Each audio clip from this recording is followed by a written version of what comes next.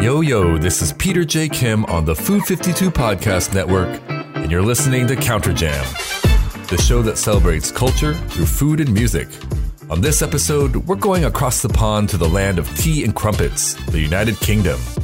We'll be getting perspectives on British food culture on two fronts, at home and on the street.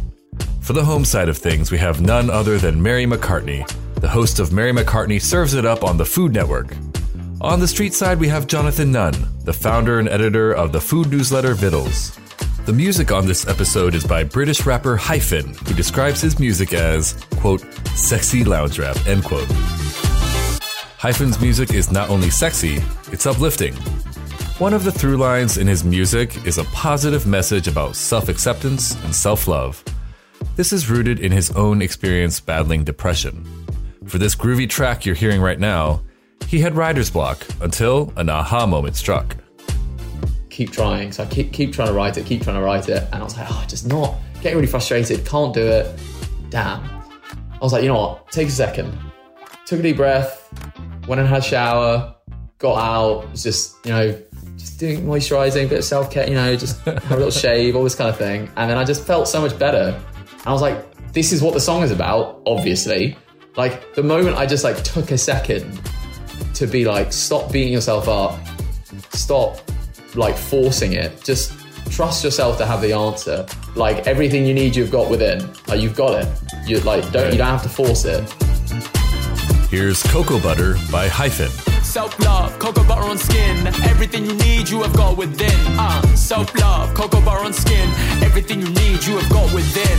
I cried tears over someone who never really cared. Scared I wouldn't be the same without them. Guess I was correct, now I'm twice as good. And I'm way past all of the times that would get to me. Voice in my head, worst enemy, always telling me that I'm not worth anything. I went from praying that something might help to listening to Kendrick like I love myself. Self-love, cocoa butter on skin. Everything you need, you have got within. I don't hear a word that they have to say, because I'm finally proud that I'm this way. The mirror sees someone who smiles and he means it. Feels like that, then I'm undefeated. Self-love, cocoa butter on skin. Everything you need, you have got within. I used to lie about my plans at the weekend. Ashamed that I wanna do music. The people that I told said it was a phase, but I'm still right here, man, I proved it. Everyday improvement. People want you to do what they would, but they told me what I can't do. I showed them what I could. I put my soul in this art, now I'm growing as I should. If I listened to them, then I wouldn't have started. So it's self-love, cocoa butter on skin. Everything you need, you have got within. I don't hear a word that they have to say, because I'm finally proud that I'm this way. The mirror sees someone who smiles and he means it. Feels like that, then I'm undefeated. Self-love, cocoa butter on skin. Everything you need, you have got within. Self-love, cocoa butter on skin. Everything you need, you have got within. I don't hear a word that they have to say, because I'm finally proud that I'm this way. The mirror sees someone who smiles and he means it. Feels like that, then I'm undefeated. Self-love, cocoa butter on skin. Everything you need, you have got within.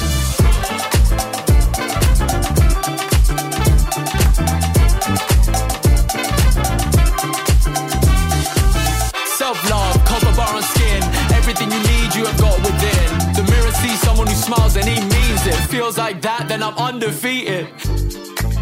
I used to think self-love was this narcissistic thing of looking in a mirror and saying, I am the greatest person to ever live. And I don't think it's that. I think it's just look after yourself, treat yourself like a friend, and you just feel better about everything.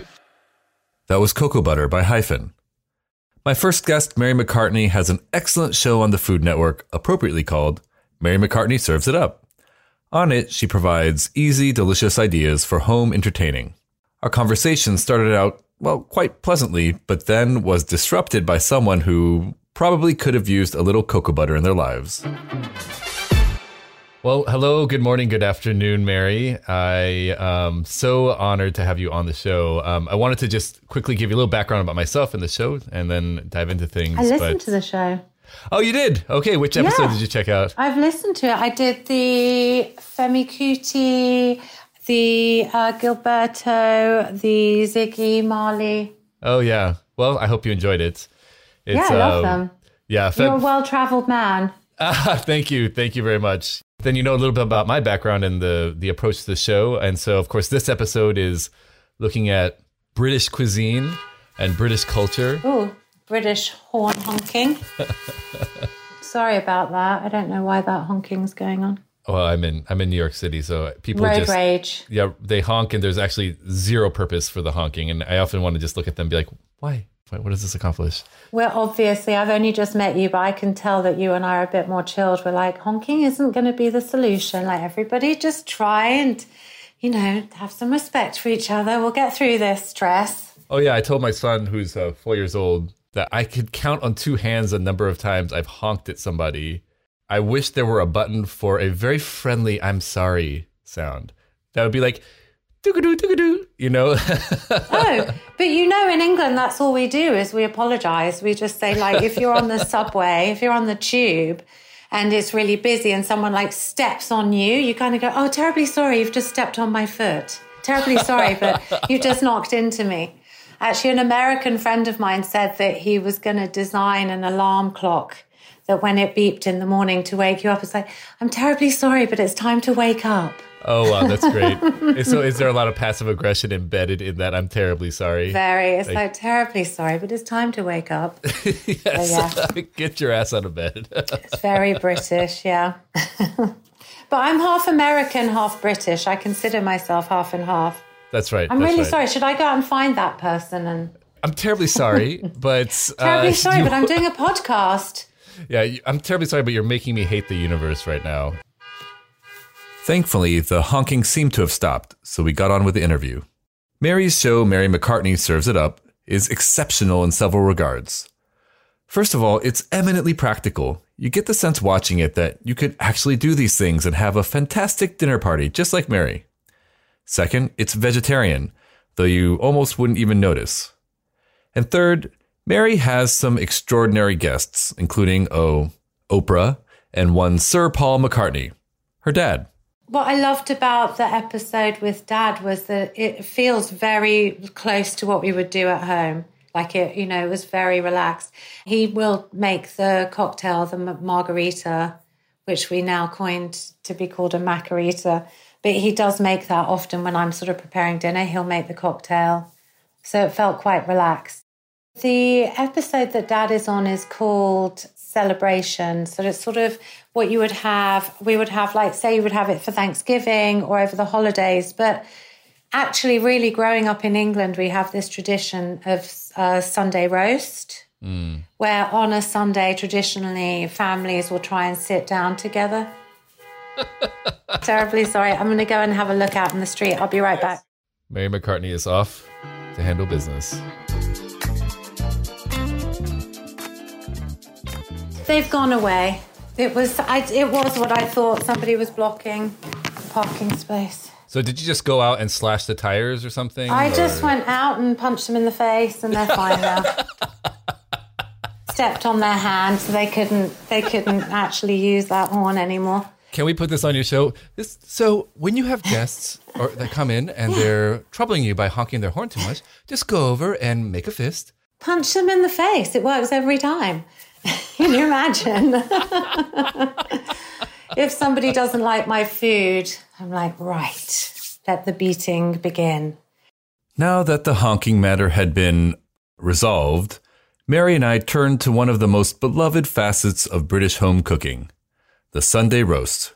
We would try to, growing up, sit down as a family and have a meal together at the weekend because, during the week is so busy. And but the weekend's nice. I really like cooking at the weekends because you can take more time and you can really think about the people that you're cooking for, and you're not so rushed. It's not like feeding someone where you just need to feed someone in the week. It's like you can really cook for someone and make a meal. So those Sunday, we call them Sunday roasts, were a real traditional thing, and that's carried on.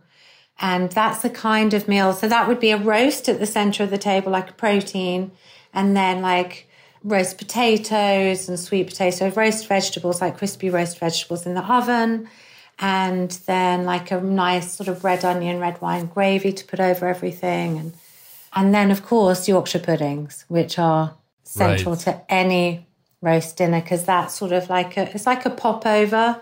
They're brilliant. And so that's the meal.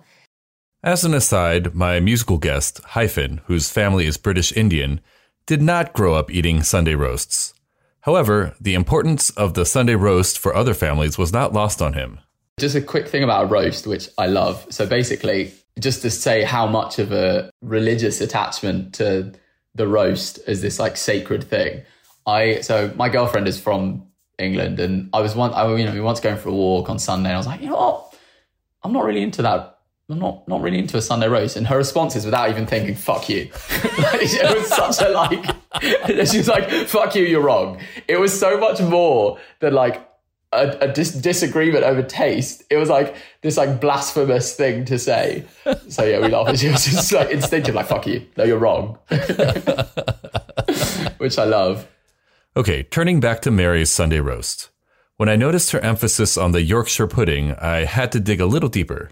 You said it's sort of an essential part of the meal. How does it sort of come together with the other dishes? I mean, the Yorkshire pudding, like when you say, like with my kids or my family, it's like we're having Sunday roast, they'll be like, are you making Yorkshire puddings?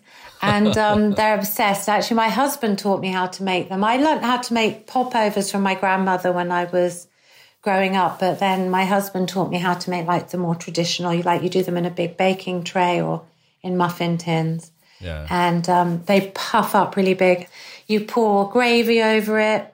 I love to dip them in gravy the next day. But the main thing is my dad used to have, growing up, and his mother would make them and he would have them as a dessert. So he would have them at the end with golden syrup drizzled over it as a sweet dessert, which I think maybe comes more from Ireland. So we don't have golden syrup in the US. I take it that it's a sweet syrup. It's a sweet syrup. You could use maple syrup. Yeah. What would you have instead?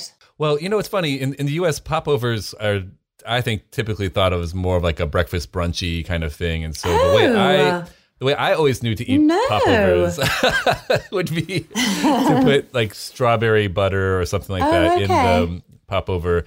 It's a little counterintuitive, frankly, to put gravy on top. It's like the mental association is like with pancakes, right? Peter, you have not lived.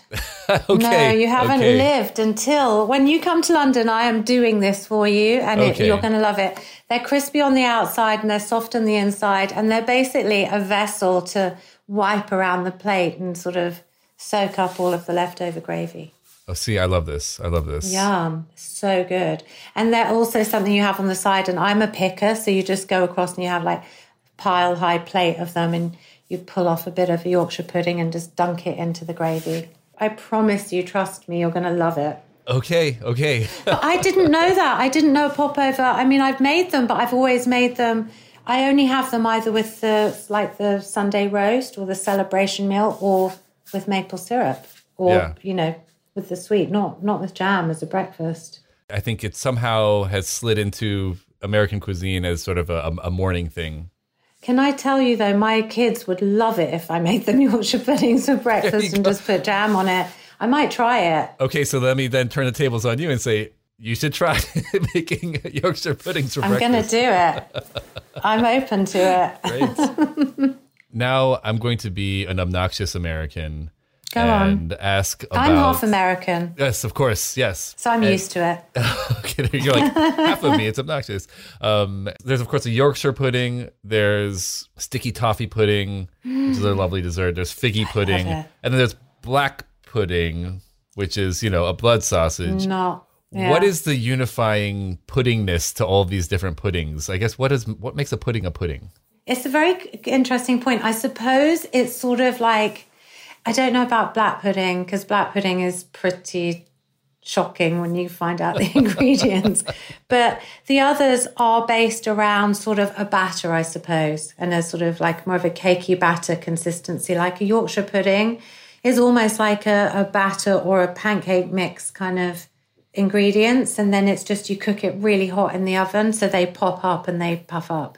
So and then sticky toffee pudding is absolutely one of my favorite desserts. So those are more steamed puddings, and they would be baked too.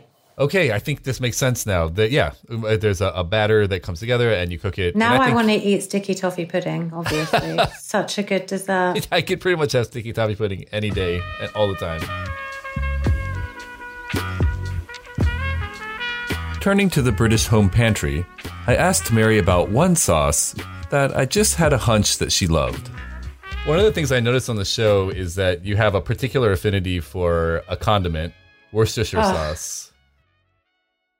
I love Worcestershire sauce. It's got real umami. It's such a great flavor. It's such a brilliant thing to have in the larder to just, to use to flavor so many things. Yeah, and I find it such an interesting ingredient because it has such a complex flavor, right? It really does. That's why I love it, because when you look at it, it's got so many spices and flavors, and the somebody's like perfected this amazing thing. And I started cooking with it more and more. I mean, really in the last few years, because before traditionally the only use that I ever knew of was Worcester sauce goes in, and I still don't know. I never know whether to say Worcestershire sauce or Worcester sauce. Yeah, so I usually mix it up. I think I used to say Worcestershire sauce. It's mainly in a Bloody Mary. So it's like vodka, tomato juice, celery salt, Worcestershire sauce, Tabasco. Right. So that's why I had it in my larder. And then I was like, oh, hang on a minute. And I think I was making a shepherd's pie. And it's amazing how in the US even, it's in so many larders, people have it. They just. And why is that, do you think? Do you think it's because of the Bloody Mary? Because for me, it was because of the Bloody Mary. The Bloody Mary. I never would have bought it otherwise. That is the singular reason why I think everybody has it. Yeah. But it's just sitting there kind of like waiting for people to... It is. It's like that toy that you forgot and you're like, it's in the... Yes. I'm literally one of the most clever, flavors in your whole kitchen. Come and find me and you can use me in so many things. Yes. So good. And I did a Bloody Mary dip on the Oprah Winfrey show, which I was really happy with. That's nice. Yeah, and I was just sort of daydreaming about what to cook with Oprah because I knew she was going to be a guest. I know she sort of is a great entertainer, so I thought a nice sort of dip for when her guests arrive. And so I just thought, I haven't ever had a Bloody Mary dip, so I made it as I would like a Bloody Mary, but used the passata and a little bit of olive oil and heated it all through. And then I did I got the tiny, little bite-sized pieces, and they do need to, I would urge, if anyone makes them, make them bite-sized, because I hate, when you get an hors d'oeuvre or something and it's really 2 bites, but you put it in one and it just ruins it's so embarrassing. Yes. So a bite-sized piece of focaccia and a little olive and a little piece of celery on a stick, and then you dip it into the Bloody Mary dip. It's such a tasty bite. Oh, that sounds lovely. That sounds absolutely It's really lovely. good. I'd like to make that for you as well. Okay, all right, we're getting a menu together now. So Yorkshire puddings, gravy, Bloody Mary dip. Bloody Mary dip. Quite random, but we're going to keep adding. Maybe, I think we should put sticky toffee pudding on there. sticky toffee pudding. Yes. Oh my God. It's one of the Or most... would you like a trifle? I think I have to have a trifle too. I've never actually had a proper British trifle. Oh, so good. It's so good. Do you like jelly and custard? I love jelly and custard. So take me through a layer by layer of your dream trifle. So it's quite retro. It's come back in fashion, I would hope, but it's something more from the sort of 70s or kids' party food kind of thing. You need to build up layers. So you get a glass bowl, and at the bottom, I would put a little layer of jelly, let that set. Then you put broken up bits of Madeira cake or cake of your choice. Great way of using any leftover things like that. And so wait, what flavor jelly is the jelly? I would personally use a raspberry or a strawberry, but okay. I mean, I'm going classic trifle for you. Okay. So I'm going raspberry or strawberry jelly, then a vanilla cake, because we're going classic, like a vanilla loaf cake broken up into chunks. Then I would put a layer of custard over that to sort of soak into the cake. And then another layer of jelly. So another layer of the strawberry or raspberry jelly. So now you've got the 2 layers, then another layer of custard and cake. And then you top it up with whipped cream and shards of chocolate. It's so good. Oh my goodness. It's really good. And you have to, when you eat it, you have to get your spoon right down to the bottom of the bowl and up. So you have to have a bit of everything in one bite. My stomach literally just growled. And now I want to eat that too. Yes. Mary talked to me about the soundtrack to the pudding-filled Sunday roasts of her childhood. When your parents are Paul McCartney and Linda McCartney, you can bet there's music. Great thing about growing up And when I listened to your podcast, which really sort of touched, a nice sort of memory and emotion, was that idea of sort of music and food. And a lot of my food memories are dad and mum and dad coming back from the studio and playing whatever they'd been recording that day. And then us all preparing food together and sitting down and eating.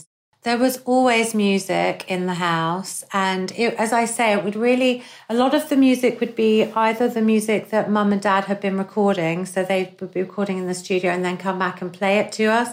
And it would always be quite loud, which was quite fun. So it sort of make you dance around.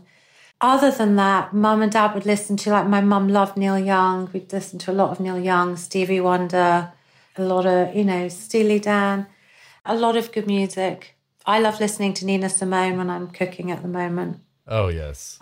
So, yeah, a lot of good music and just creates a great atmosphere, doesn't it? Yeah. But mainly I remember songs that mum and dad were recording. Is there a particular song that your mom and dad would play that kind of sticks out in your mind? There's an album called Ram.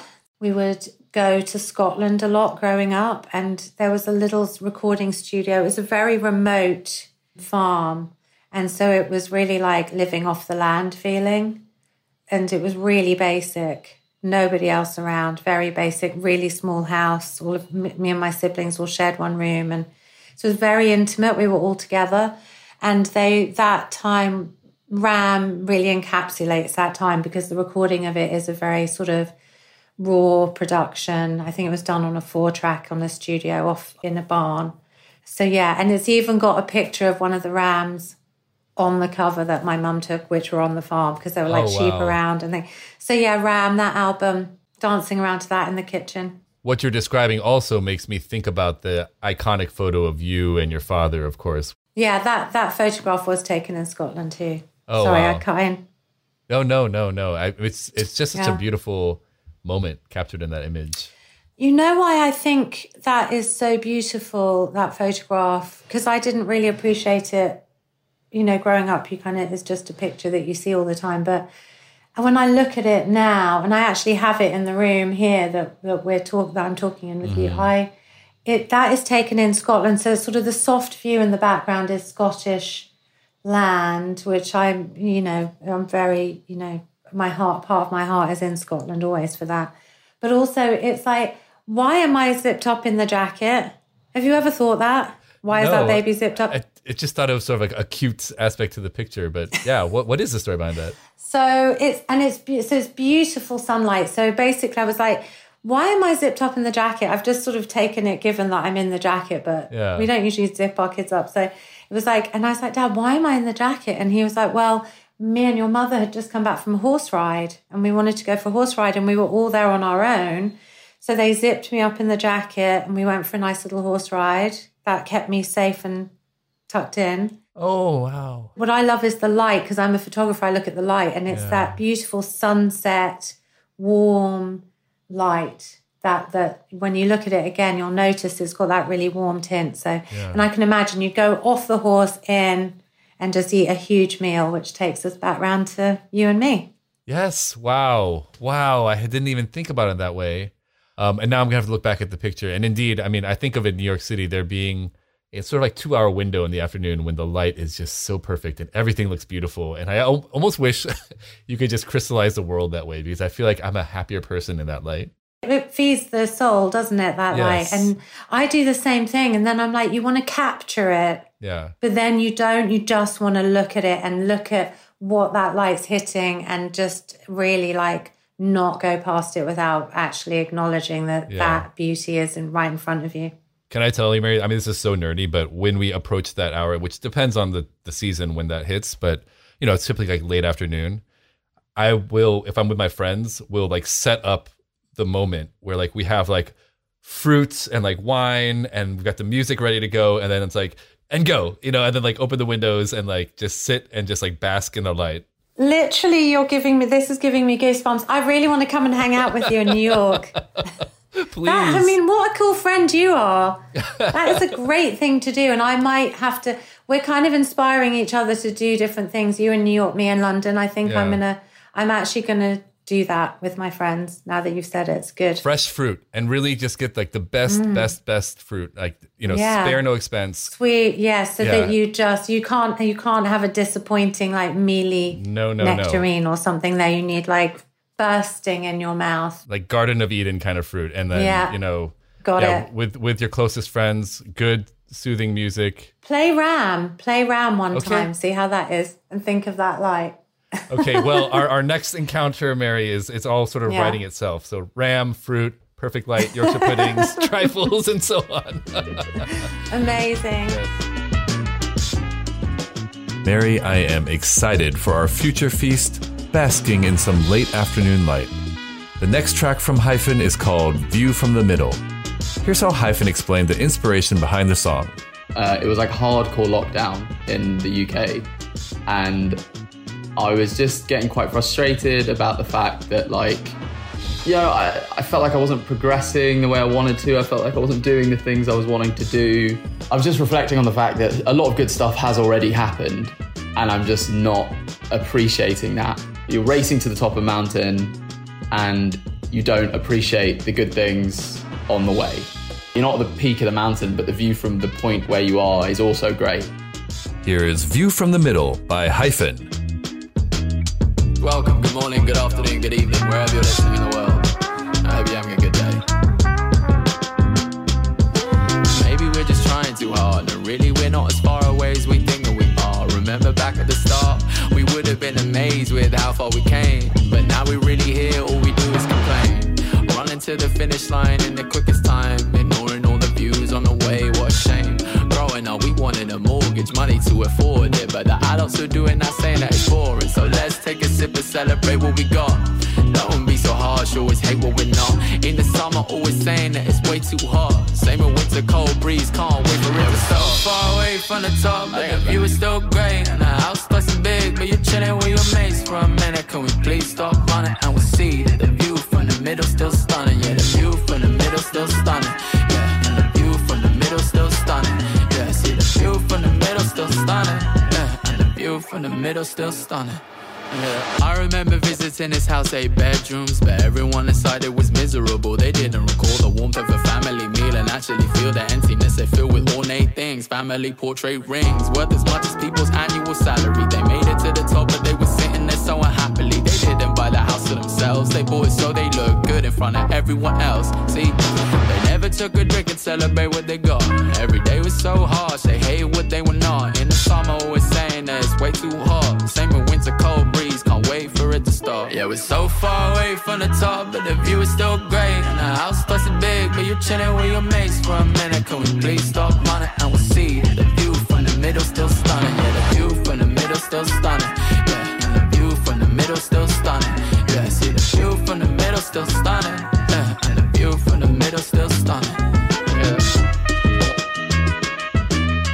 Up next, we'll hit the streets of London with Jonathan Nunn to learn about the quintessential London meal. And it's probably not what you think. After this.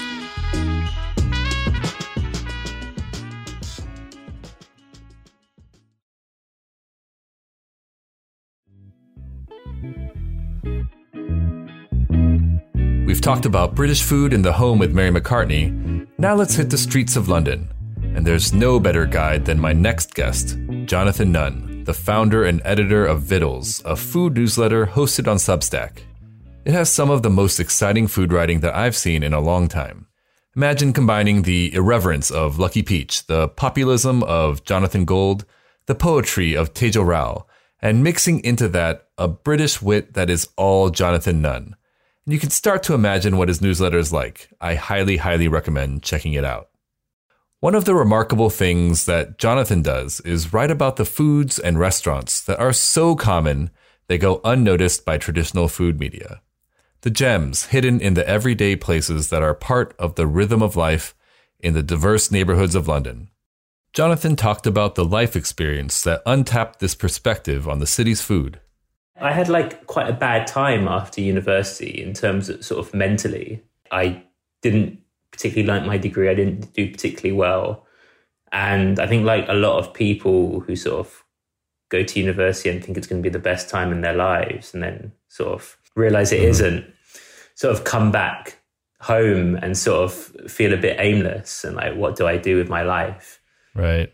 And I just used to go on these really long walks from my house late at night, about 10, 11 o'clock. And Bounds Green is pretty far from the centre of London, but I would just walk and walk into the centre. And to sort of break up those stretches, I would eat at various places. It became very comforting. It became also a way of knowing the city. I realised that 10 years later that my kind of way of working actually hasn't changed since then. If I want to do some writing, I will just leave the house and walk with kind of no aim or purpose in mind. And sort of restaurants become the way to sort of break that up. One of their pieces that I love the most is what you wrote about fried chicken. And just so our listeners have a sense for your writing style, I wanted to actually read, if you'll indulge me, a passage from that. Yeah, I've never heard my own writing before. No one's ever read it back to me. All right, here we are. A chicken shop is much like a football team, a reflection of your ends, something you decide on young and don't deviate from. The actual quality of Morley's chicken over a Sam's or a PFC is incidental next to the fact that for so many people, Morley's is South London, a South London that existed before gentrification, a South London that South Londoners could claim as unique to them, a secret that North London would never get. Its red glow means you're home. And then you go on further and end this article with, no Londoner can really escape fried chicken. It is the city in its totality with all its faults and fractures. And it tastes too fucking good. So I was so surprised to read this because, as you can imagine, I do not associate London with fried chicken. So I wanted to ask you, what inspired you to write this article? My thinking behind this article was about what is the London equivalent of someone writing about pizza in New York or about tacos in Los Angeles. What is the demotic food that is so ubiquitous that people actually forget to write about it? And the answer is fried chicken. And fried chicken in London is this kind of combination of, so obviously fried chicken as a food was sort of a mixture of, it was, I think, Scottish people who started deep frying chicken. The seasoning was developed by Black people in the South, in America. And these shops then came sort of marketed back to us with American names, not just Kentucky, but if you go to any kind of area of London, you'll find every single state that you can think of. Tennessee fried chicken, Dixie fried chicken. And they are mainly owned by South Asian immigrants. The biggest in London are owned by Sri Lankans, often staffed by Tamil Sri Lankans or Bengalis. And the clientele, although diverse, especially in South London, particularly Black Londoners, and it's, if you go on the YouTube site of a guy called The Chicken Connoisseur, you can see how much fried chicken is a part of Black London.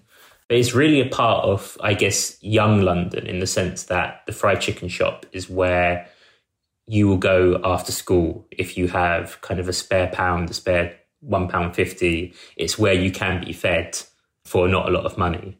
So it is this very complex thing that is also eaten kind of like breathing, just like everyone does it.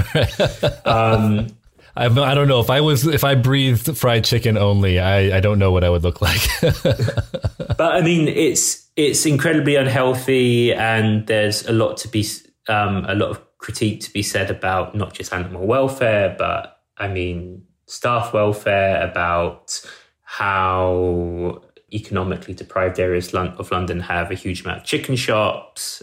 They don't give the nutrition that people need. However, they are an incredibly important part of London. And I think what someone like The Chicken Connoisseur does is sort of show alternative ideas about quality, which you just wouldn't read about in a paper. And they're ideas about quality that kind of every person who eats has. not just kind of like rarefied taste, but just like the taste of everyone. And everyone has it, whether it's for the spiciness of some wings or the breading on some chicken. And that's kind of what I'm interested in. I'm interested in the food that everyone eats. And I'm especially interested in the food that people don't think about writing about. Yeah. But sorry, the other thing is, I mean, as I allude to in the start of that article, is how tribal people can be about chicken shops. Yeah. So Right. As a North Londoner, I grew up with Sam's, and I moved to South London 3 years ago, and my chicken shop became Morley's. And Morley's has this like incredibly, I don't want to say inflated because I'd get into trouble, but it's got this big reputation within South London. And coming from North, I've never really understood Morley's just from a quality point of view, because they can be very variable. They're not the same across the board. But what I can never kind of understand as a North Londoner is like what Morley's means to a South Londoner.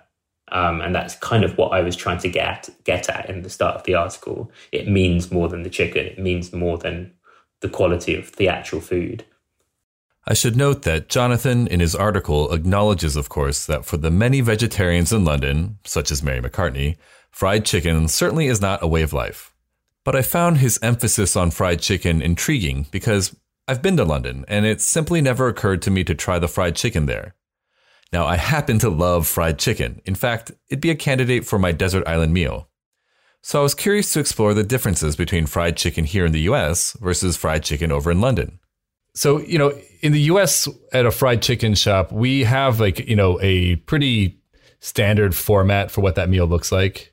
You get 2 pieces or 3 pieces or 4 pieces if you're feeling particularly peckish.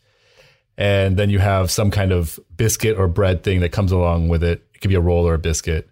And then you've got the sides. And, there's like some sides that are kind of universal, like coleslaw. And there are other sides that are a little more specific, like red beans and rice. Is there that similar sort of standardized framework across chicken shops? Yeah, like chicken shop menus are incredibly standardized. And it's interesting because Popeyes has just opened in London. It's the first branch that's ever been in the UK. They've not got the red beans yet, which a lot of people who have had Popeyes were kind of upset about. And the biscuits are like essentially scones, or what we would consider scones. And I don't think Londoners have quite got around the fact that you would serve a scone with fried chicken. Like that's quite an alien concept. Right. I guess the menu at a chicken shop would be pieces of chicken, and then tenders, wings. Wings is a really big part of chicken shop culture. Like I would, or probably there's more wings are eaten than pieces of chicken. Like wings are like a currency, and spicy wings particularly. And then you've got chips, of course. And then apart from that, I mean, there's not that many sides. You don't have the side culture that America has. You've got chicken burgers, tower burgers, which is basically a burger with a hash brown in. But the chicken shops they vary really on what else they offer, because a chicken shop might not just offer chicken. They might also do pizzas. They might do ribs. And the really interesting London variation on this is the PFC, which is a Bengali variation on the chicken shop, where they also serve South Asian foods. They serve biryani, and they serve things like naga wings, which have been made with naga chilies, and they might make naga dona or shakura dona. So these are all kind of Bengali evolutions of the chicken shop. What does the P stand for in PFC?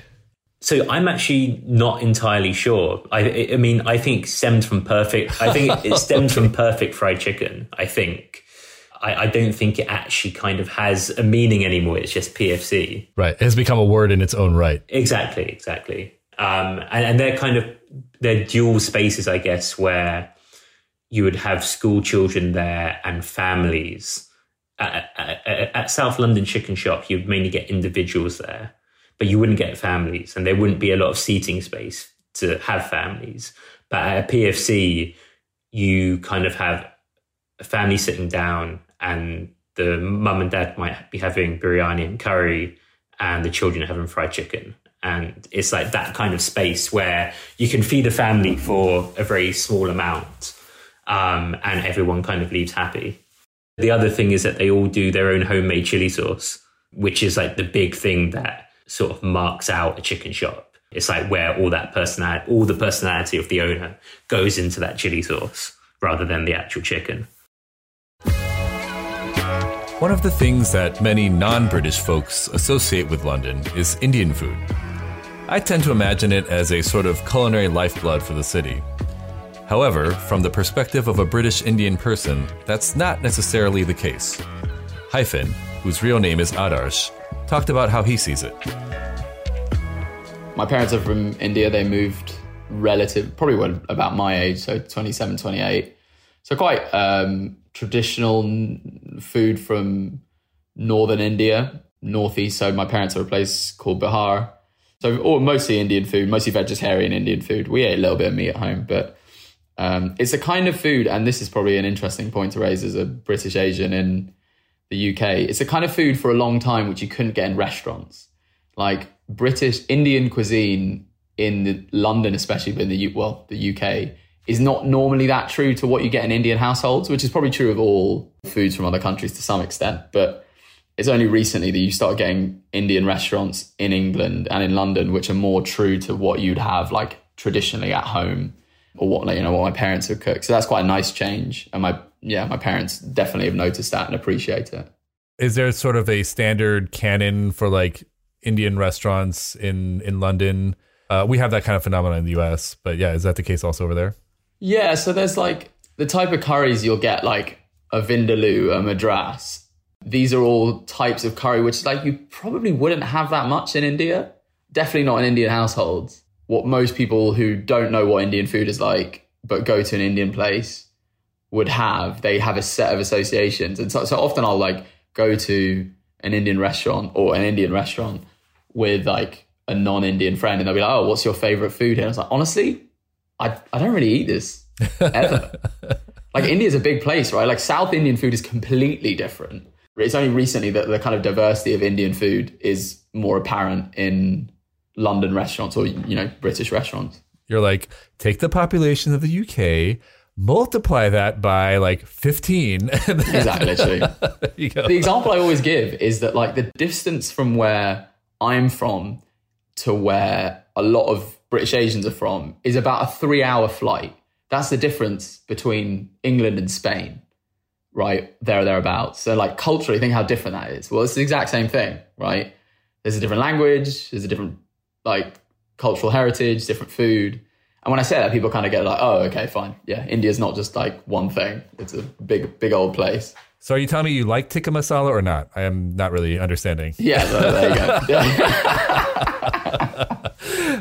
That's the question people want. Yeah, that's what the question you get at a restaurant. You're like, honestly, the real answer to that question is a lot longer than probably, you want me to go into.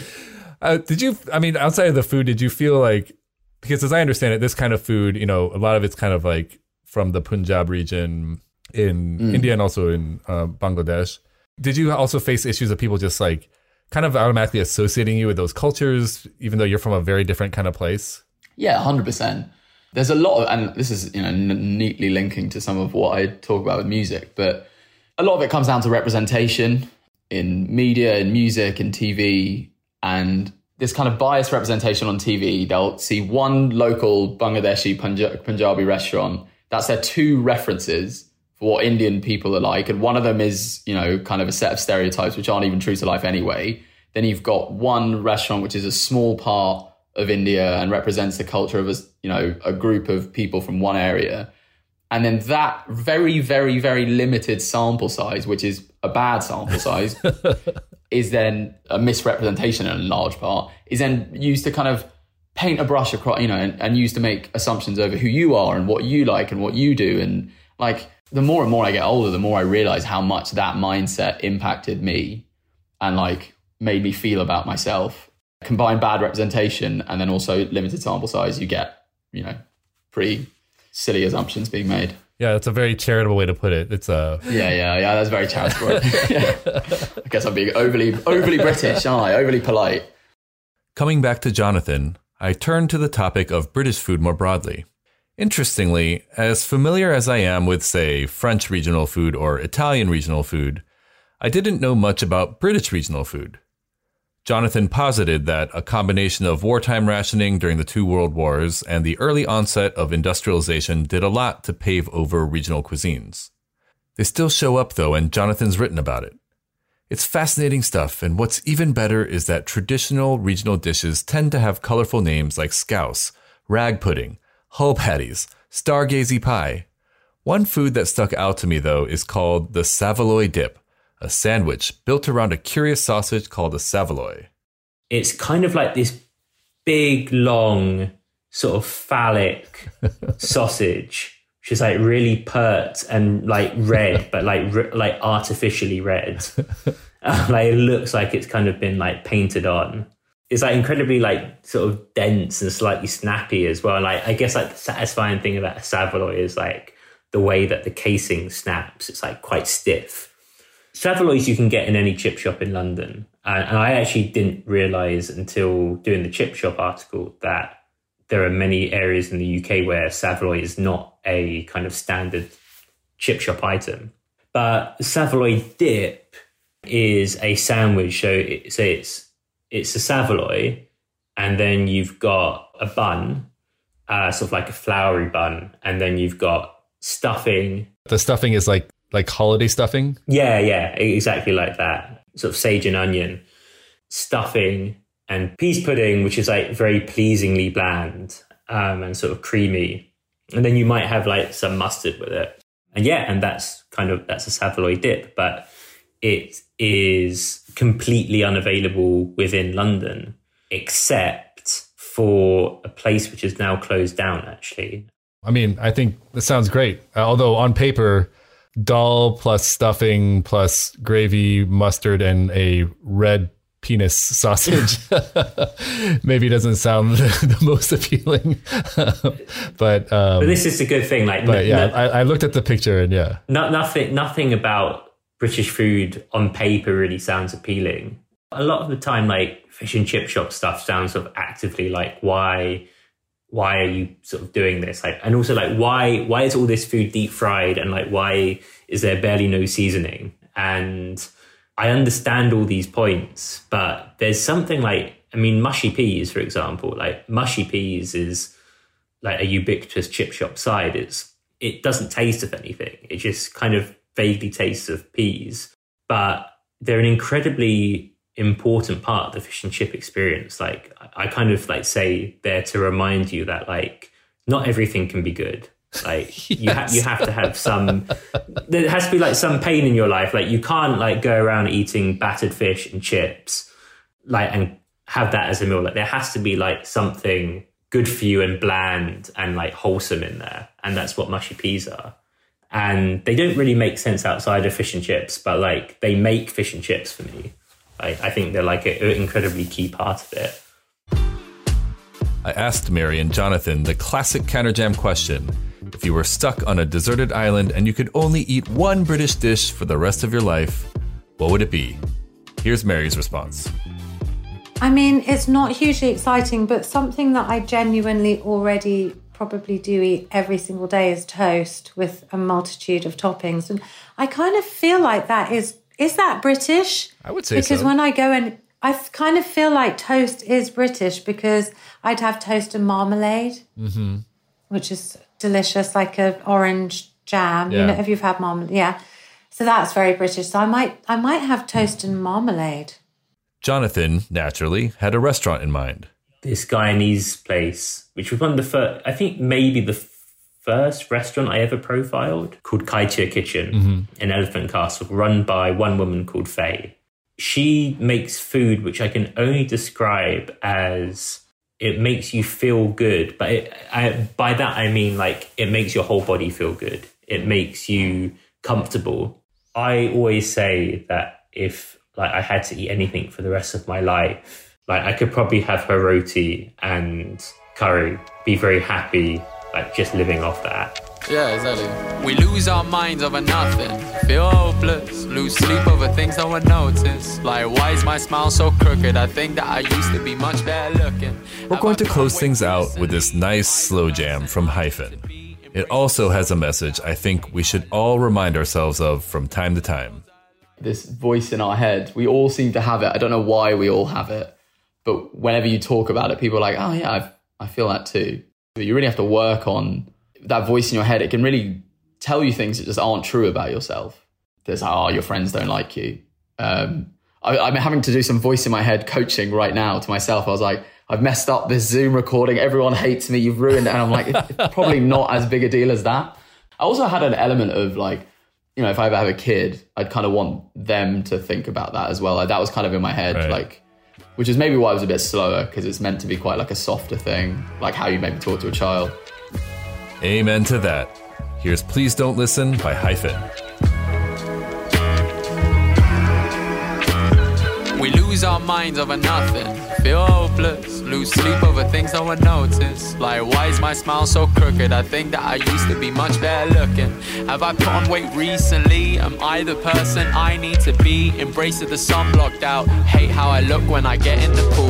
Don't wear the clothes I like. People won't think I'm especially cool. See, I'm insecure about things, and most times I don't even know why. Wake up anxious the next day after some drinks. I'm really not feeling alright, but that's when I feel your hand on my shoulder and you remind me it's all in my mind.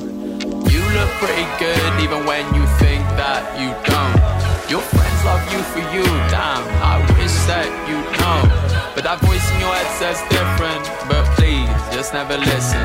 Yeah, that voice in your head says different, but please, just never listen. Why does it feel like I'm never enough? Bruise on my head, I got several lumps. Feel like I'm falling, been stuck in my head for days. Is anyone liking this music I make? Am I a good enough singer? Thoughts in my head like I got give up. But maybe if I tell you I feel this way sometimes, you'll feel less alone. That's like everyone else has it figured out, because I promise you, they really don't. See, I'm insecure about things, and most times I don't even know why. Wake up anxious the next day after some drinks. I'm really not feeling alright. That's when I feel your hand on my shoulder and you remind me it's all in my mind. You look pretty good even when you think that you don't. Your friends love you for you, damn, I wish that you know. But that voice in your head says different, but please, just never listen. Yeah, that voice in your head says different, but please, just never listen. Thank you for tuning into this episode of Counter Jam. Keep your head up, folks. We all know these are tough times. Please feel free to drop us a line at hello@counterjam.com, and if you enjoy the show, leave a friendly review on Apple Podcasts. Shout out to my guests, Mary McCartney and Jonathan Nunn. Watch Mary's show, Mary Serves It Up, on the Food Network, and subscribe to Jonathan's newsletter, Vittles, on Substack. Shout out to Hyphen for the sexy, uplifting lounge rap. Shout out to Food 52, Crutch Phrase Studio for the sound editing, and Counter Jam's talented producer, Harry Sultan. I'm Peter J. Kim, and I'll catch you on the next episode of Counter Jam.